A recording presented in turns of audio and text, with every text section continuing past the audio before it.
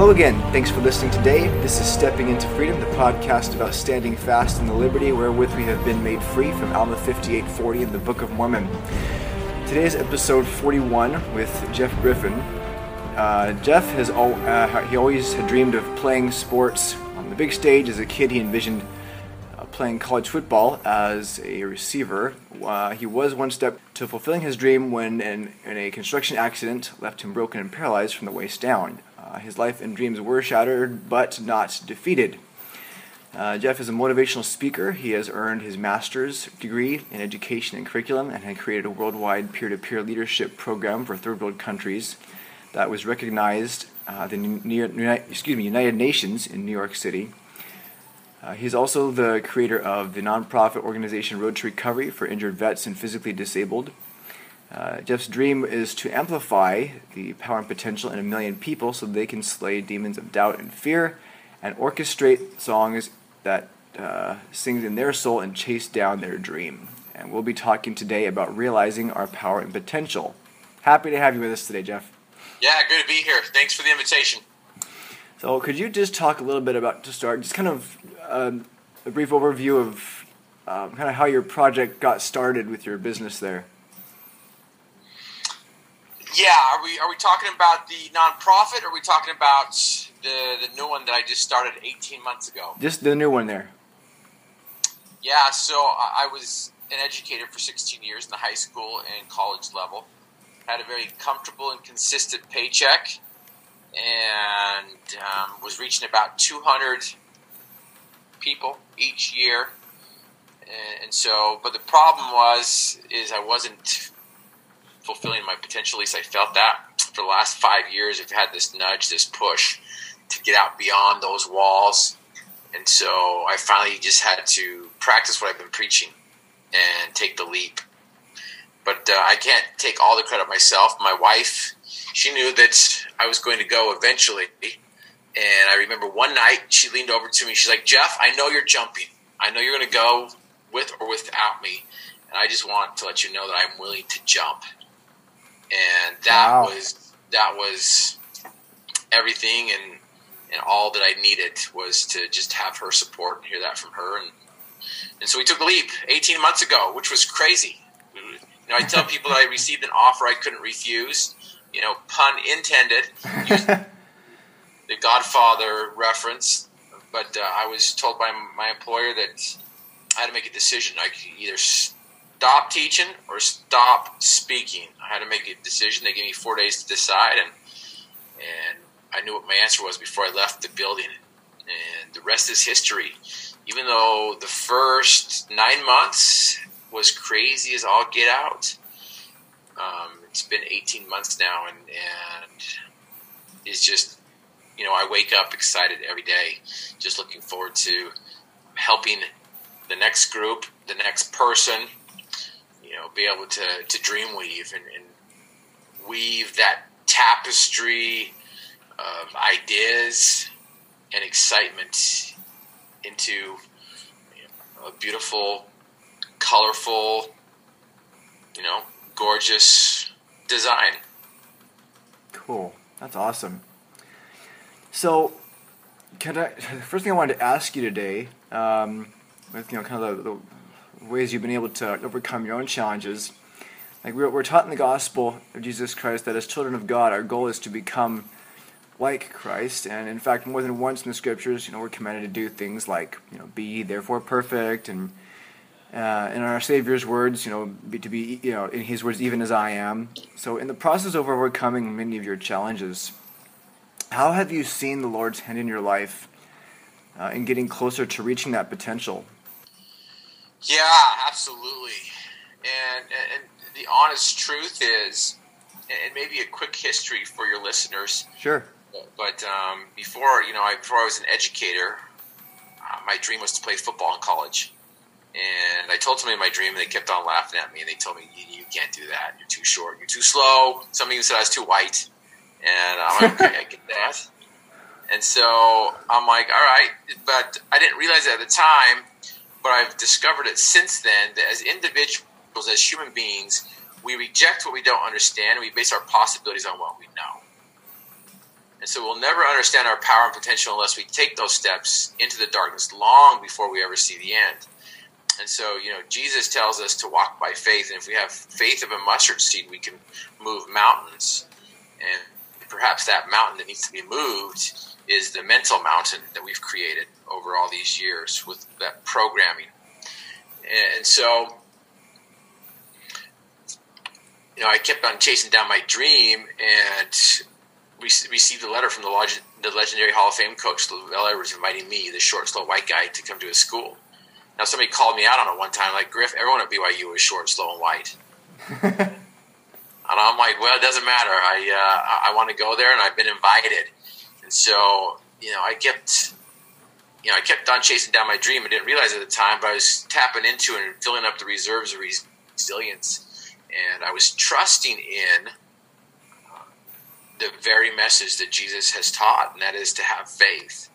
And what's interesting is so many people have twisted that term and associated it with a religion, but faith is a power.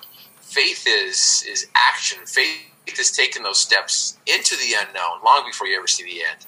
I find it interesting that, we're taught that in the religion, but it can extend further than that to having that personal faith, like, in Christ, and so that when we, get to that point where having faith in our potential, it's like, wow, like look what I can do with Him. There is the religious side, I think, right? There's everyone who has the faith that they're taught about in the religion, but then there's the purpose that's for in the first place, right? What do we have religion for? It's a vehicle to get us to having faith in Christ Himself, right? And therefore in ourselves because He has faith in us as well, right? So. Yeah, and so here's a question, right, that we have to that I ask people all the time, because the first principle and ordinance of the gospel is to have faith in Jesus Christ. Yes. And again, as you mentioned and you referred to, faith in Jesus Christ leads us to keep the commandments, leads us to perform those saving ordinances that are necessary for us to return back to our Heavenly Father. That's the faith in Jesus Christ that we're asked to do, is to follow Him so that we can return back and become like our Heavenly Father. And so my question I always ask is, well, if we're asked to have faith in Jesus Christ, meaning it seems like we have to have faith in Jesus Christ, right? Not just faith. Yeah. And so my question is what did Jesus have? Who does Jesus have faith? Yep. And so, I've been taught in Alma 32 that faith, faith is to believe in something that's not seen. And then once you know, you no longer have faith in that thing. And so I'm like, okay, so I was taught that once you know something that you no longer have faith, well, then you go back to the creation, and you go into Genesis, and you go into Moses. Well, how did Jesus? We know that Jesus is the creator of all things. He created this world. John 1, He is the Word, and the Word was with God, and God created this world. And so how did Jesus create this world? Yeah. And Lectures on Faith teaches us that He used faith. And so Jesus used faith to create this world. And so it goes back to, okay, so what is faith and what can faith do? Because if we're asked to have faith in Jesus Christ, a lot of people think that just means, well, we got to have faith in Jesus Christ, and that's where faith comes from. But if that's the case, where does Jesus get His faith? Exactly. It's kind of it's a thing that, you can choose to have it or not. It's a matter of agency. Right. And so faith is power, is what it is. Joseph Smith teaches us that faith is power, and that's what he used to create this world, and that's what we get to use to create our world and to create the things that God has asked us to do. I'm a strong believer that all things were created by God, and God wants us to have all things. It's clearly stated, and so how do we get those things? Yeah. How do we become like our Heavenly Father?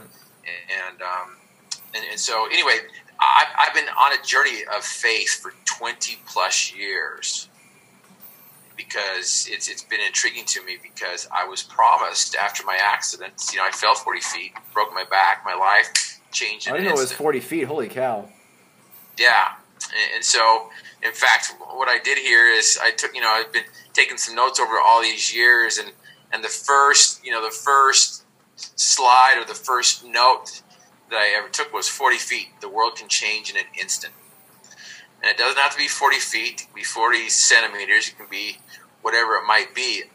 People's worlds change in an instant. They can change in an instant to both good and bad. And so how are we going to take those steps into the unknown? Yep. Because we have two ways that we can act. We can act in faith, or we can act in doubt. I know a lot of people, use fear as the opposite of faith, but I believe fear is the energy or the action that comes from doubt. We act in fear, and faith is what we have, and so we act in courage. We act with courage, and we act in fear based on our doubt and our faith. If that makes sense. Yeah, I think I see what you're getting at there. So, what can you relate any specific examples where you've seen something where the Lord's hand in your life was it was kind of there to be look what you can really do. Look how you can overcome this doubt. Look how you can do this, and I'm going to show you how. And there was kind of maybe some sort of a moment where you saw divine intervention where He was trying to show you that what you could really do. Well, what really comes to my mind, Paul, is the fact that after my accident, I was promised that I would walk again and not faint. Wow. I would run and not be weary, and have a full recovery in a reasonable amount of time. Those are the exact words that was promised to me by my friend who had the priesthood who gave me a blessing at the time of my accident. From my dad, who was a stake president, basically the same thing that my buddy did, and then of course from a general authority and an apostle of the Church of Jesus Christ of Latter-day Saints. Wow. And so those blessings have been a very, very powerful tool that I've latched onto to get through that void, to get through the darkness, because so often we think that answers are going to come yesterday, that answers are going to come as fast as Google can give them. and it's not that. That's not the case that I've found and discovered. Abraham was promised a son. It took him 40 plus years in order to fulfill that promise. Isaac and Rebekah were promised a child. It took them 20 years to receive that promise. The woman with the issue of blood, talks about how she was healed instantly, which she was, but for 12 years she was dealing with it. Yep, exactly. And so for me, I've been 20 plus years where I've been promised. And so, the first blessing came at the site. The second one came right before my surgery, so 3 or 4 days later. The other one came a month later, and then the last one came a year or so later.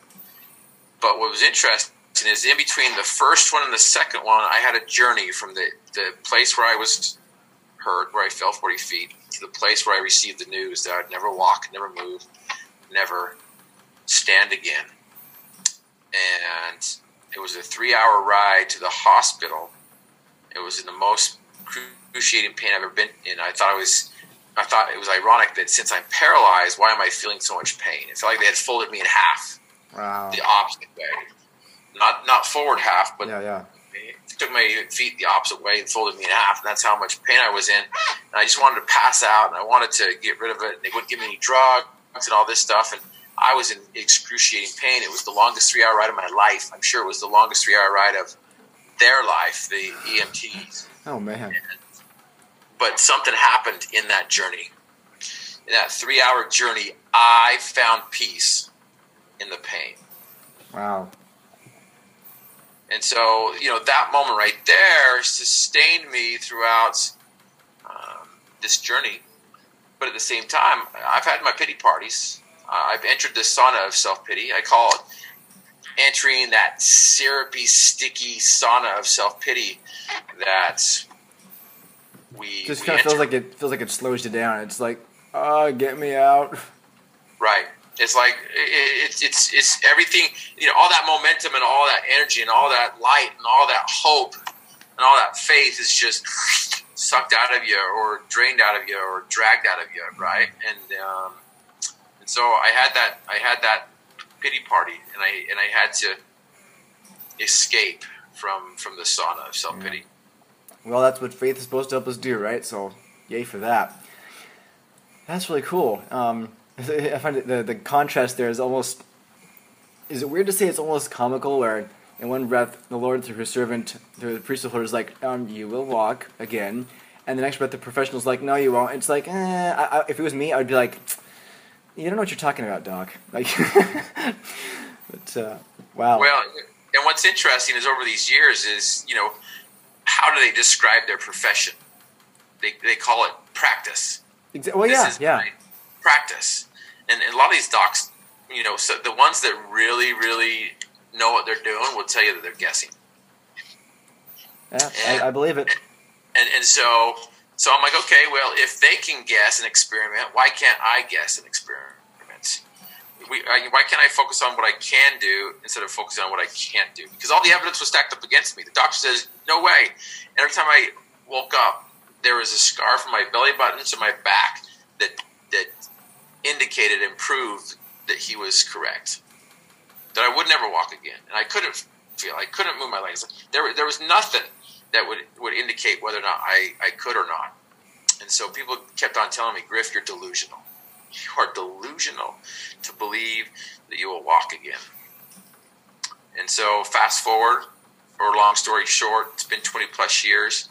I just climbed up Mount Ben Lomond, 9,711 feet to the top. Wow, that's cool, man. Yikes, Yeah. Wow. Well, interesting. That kind of leads into the next question I wanted to ask you. Talking about, overcoming major feats like that. Like one of the most ennobling truths, I think, in all of God's plan is that no matter how either great or meager we think our efforts are, like Jesus multiplying loaves and fishes, He can also exponentially multiply the effects or fruits of our own efforts, right? And I'm interested in your perspective on that. Can you talk about any time where you felt like, the Lord was kind of, using something you were doing to enable you to do more with that you couldn't do on your own? Something specific, or? Yeah, just everyday living.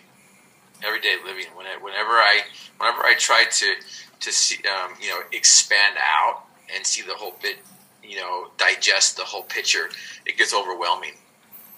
And sometimes I compare it like, trying to consume a cow in one bite. It's impossible. You can't do it. But I'm sure I like that analogy. Wow. And if there's meteor analogy, if there's vegan and vegetarians out there that don't like my analogy, you could use the garden. You can't consume the garden in one bite, taking it a bite at a time. But I find it interesting that if I'll just take it a day at a time, right? Because if I focus on the past, it does me no good because it doesn't exist. If I focus on the future, it does me no good because it doesn't exist. I can plan for the future and I can learn from the past, but I've got to stay present to really experience the joy that He's promised me. Yeah. And so what I've learned is faith is fickle. Faith has a short shelf life. It can go as fast as it can come, and you have to nurture it, and you have to mold it, and you have to grow it. Yeah, for us in our weak and mortal perspectives, it's with that the constant reminder we need each week with the sacrament, daily in scriptures. It's got to be you got to relight that torch all the time, right? So. Yeah, in fact, Jesus' disciples learned it the hard way. After Jesus called His disciples to be apostles, to go out and to teach and to preach and to heal, they obeyed. And they went out and teached and they preached and they healed. But there's one event in the midsection of Matthew where a man comes with his son who was a paralytic, and he brings him to the master and says, Master, your disciples couldn't heal him. Will you heal him?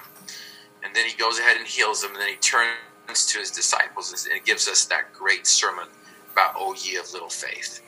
And if you had a faith of the size of a mustard seed, you could move mountains. But here's the irony, here's the paradox. His disciples had enough faith to heal people prior to that. And so if you go back and read that account, we learn the difference between great faith and little faith. And that is, Jesus says, in order for you to perform this miracle and other miracles like it, you must pray, you must fast. And so the way that we can amplify, the way that God can amplify our efforts is for us to do what he asks us to do with those little things, like fasting and praying. If I fast and pray, it exponentially increases my results. Totally. Oh man, I can't, there's a number of times Lorraine and I have seen just places where it's like, okay, where do we even go from here? Like, how do we resolve this problem? And then, there's been times where we've realized, oh, we haven't done this, or we need to stop doing this, or whatever it is. And then that little extra effort, sometimes what you were talking about, the Savior teaching there, that little extra effort, the Savior can use that, and okay, well now you're getting there, right? You can, I can use this. Yeah. And President Nelson said that blessings come from obedience, miracles come from exact obedience. Yeah. Oh yeah. Totally. When it comes to breaking, like you were saying, some of those mental barriers, personal barriers, whether it be with our faith or physical, mental abilities, what is one suggestion or the best suggestion you might have for listeners to help them partner with the Lord in breaking through those barriers and those doubts and reaching their potential as children of God? What might you have suggest for them for that? Yeah, absolutely. The first and foremost, is there's three things I believe reason why we don't succeed. And number one is we don't focus on 252. 2, we don't understand 3Ds. And 3, we don't invest in ourselves. So yeah, go ahead and explain those for me. So 252 it's 252. So you got two twos that bookend the 5, and so there's five key concepts, 5 core concepts that are at the foundation of these keystone habits, and we only have 24 hours in a day. And so why do some people succeed and others don't? Why do people are able to do so much when I struggle? Why is it, why? And I think because, we don't focus on 252, which is the basis. So the 5 core concepts are, we've got to start a routine now. I call them holy habits and righteous routines. So you got to create a holy habit, righteous routine that you're consistently and constantly doing. And the second thing is you've got to desire the fundamentals. And the fundamentals are just the basic problem-solving skills of what do I add, what do I take away, and what do I keep on doing. And then the third core concept is you've got to consistently be consistent. I like that. Consistently be consistent. And then the fourth one is to work smarter, not harder. And a lot of times people think you just got to try harder. You just got to try harder. You just got to try harder. No, just try smarter. Try smarter, because exact obedience creates miracles. The fifth step is the endure to the end, or my motto was just don't quit. Capital D-O, capital I-T. So you got to learn how to endure to the end, or have resilience. And so those are the core concepts of the foundation that's laid in order to fit the keystones in. The keystone is what holds the arch up, and if you focus on the keystone, everything just falls out of place or falls into place. And I think it was President Benson, it could have been Kimball, I always get those two mixed up. But they said if you put Jesus Christ in your life, first, everything will fall into place or fall out of place. Yeah. So you said that was the 252 thing you mentioned. What was the other ones you said there? So focus on 252. We don't focus on 252, and we don't understand the 3Ds, and we don't invest in ourselves. Yeah. So what are the 3Ds? So the 3Ds, I mentioned them in my book. I'm possible, desire, dream, and do. And the whole purpose for that title of the book is how do you turn the impossible into the possible? And the answer is staring at everybody in the face, but a lot of times they think it's me, myself, and I, which we do have to do our part. But in order to change the impossible into the possible is to include the great I am. So if you just add an apostrophe into the word impossible, it becomes I'm possible, the great I am. And so desire, dream, and do, I believe, are the cornerstones of all success, of your abundant mindset, of faith, of everything that God wants to give us. And you can see those three things sprinkled throughout those ancient writings in the Bible and Book of Mormon and other scriptures. Desire. And so what we do is we dissect what a desire is, and then we take a look at the anatomy of a dream, and then we go ahead and give some practical steps on how to orchestrate and conduct the song that sings in your soul. Yeah, and the last thing you mentioned after the 3Ds was? Invest in yourself. Ah, yes. The greatest commandment is what? Love the Lord thy God.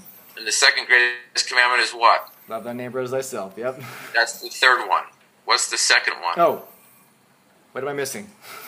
So the first one is to love God with all your heart, mind, and strength. Yeah. The second one is to love yourself, and the third one is to love your neighbor. Because if you read that the way he words it, yeah. It says to love your neighbor as thyself. And so if you can't love yourself, then you can't love your neighbor. And so you've got to invest in yourself. And so many times we fail to do that. Yep. Well, and there's I think it's like a lot of people, maybe you can give listeners a tip in this too, is I think a lot of us, especially members of the church, are afraid. I know I have been at certain times in my life where it's like, well, if I don't want to get prideful though. And because I think there's a balance that some of us struggle to strike between, proper love of self versus worship of self, right? Because you can go too far. So, right. Loving yourself is totally not worshiping yourself. There's a difference, obviously. Because the one's prideful, one is humble. Any thoughts you have on that? Yeah, I want you to envision what the boardroom's like with those 15 apostles of Jesus Christ. Ah, okay. Do they have strong opinions? Yeah. They believe they're right. Absolutely. And so I would love to be able to just go in there and see a meeting and see how you can be bold, how you can be courageous, how you can be like a man like Moroni, and share your testimony with boldness, and to believe in yourself with confidence, without being prideful, without being boastful, and still remaining humble, because I am sure those men have some very strong opinions, and so there is a fine line between confidence and cockiness, humility and pride, and so God doesn't want us to self-deprecate. He wants us to love ourselves and to lift ourselves up so we can lift others. Yeah. Let your light so shine. He wants us to let our light shine. He doesn't want us to hide it. He wants us to let our good talents shine. Totally. What you said there reminded me too of there's a blog article I wrote a while back. It's called something like a penlight to the sun on LDS blogs, and it uses an analogy that Ted R. Callister puts in the Infinite Atonement, his book, where he kind of relates the fact that he uses Christ's atonement in saying that the pain of the cross alone, or physical pain, compared to the accumulated pain of the garden and the cross, was as a penlight to the Son. And I'm like, well, wait a minute, there's got to be more to it than this, because I also thought, well, that must mean his faith in us as opposed to our faith in him, or other way around, I guess. Our faith in him as opposed to his faith in us would also be as a penlight to the Son, and his love, like our love for him versus his love for us, would also be as a penlight to the Son. So I'm thinking, like you said, let your light so shine. That's the only person we should ever be comparing ourselves to is Christ, because so we can work towards becoming like that Son, letting his light shine in us, right? I don't know if that makes any sense or not, but yeah. Goes back to Alma's, Alma 5:14. Is his countenance, is his image in your countenance? Does he reflect in what you are doing? And that's what I hope and pray every morning I wake up is to be more like him. Because I know that it's because of him that has made this all possible. But there's a point where I'm going to have to act in faith to where I can create a world myself, be omnipotent, omniscient, omnipresent. And so in order for me to do that is I need to have faith in Christ, because he will show me how to do that. He will lead me how to do that. And there's nowhere in the scriptures that I've read and discovered where he will do it for us. He will teach us how to do it. He will be by our side, but we have to do it. Well, that's kind of goes back to I think very well encompasses the whole idea of what you wanted to talk about today, was realizing our power and potential. Is that, the key word, I think, in context with what you just said there, is our. It is our potential. He put in us, the seeds of godhood as his children. Father did that. And so, when you say he won't do it for us, of course he won't. He blessed us with agency and the ability to choose and, be anxiously engaged in a good cause and do many good things of our own free will, as, which, I don't forget which places that is in the Doctrine and Covenants, but it is our power to be like him. And, I've always noticed that is multiplied, like you said, when we exercise that faith in him and believe in ourselves that we can become like him. So, yeah, and that's the ultimate. That's the ultimate desire of the Father, is for us to become like him. And all things were created by God, and God wants us to have all things. Well, and funny thing too is, I'm thinking you just got you're sparking all these thoughts in my head here. So thanks. Something else that comes to mind is a lot of people. I think it's in the Blueprint of Christ Church. If you read that one, there's a part where it says that many people who think, oh well, how dare you think you can ever be like God the Father? He's the greatest of all. No one can ever be like him. Well, that's just blasphemy, and then it diminishes the godhood of the Father. I'm like, well, not exactly. The way Callister talks about it in the Blueprint of Christ Church is that, think of the ability we have now. Think of our potential to, what our ability is to worship and glorify God now. And then take that, if we become like him as well, our ability to glorify him will then have also multiplied exponentially, infinitely. And if anything, it actually glorifies him more that we are like him at that point, right? Yeah. So.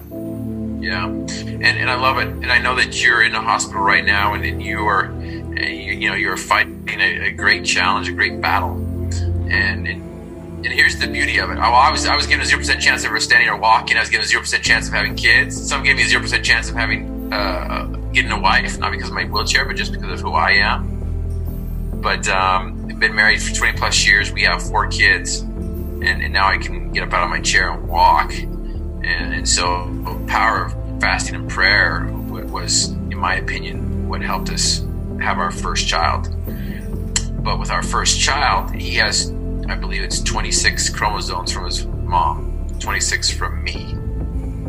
And without trying or without doing anything, he is like us.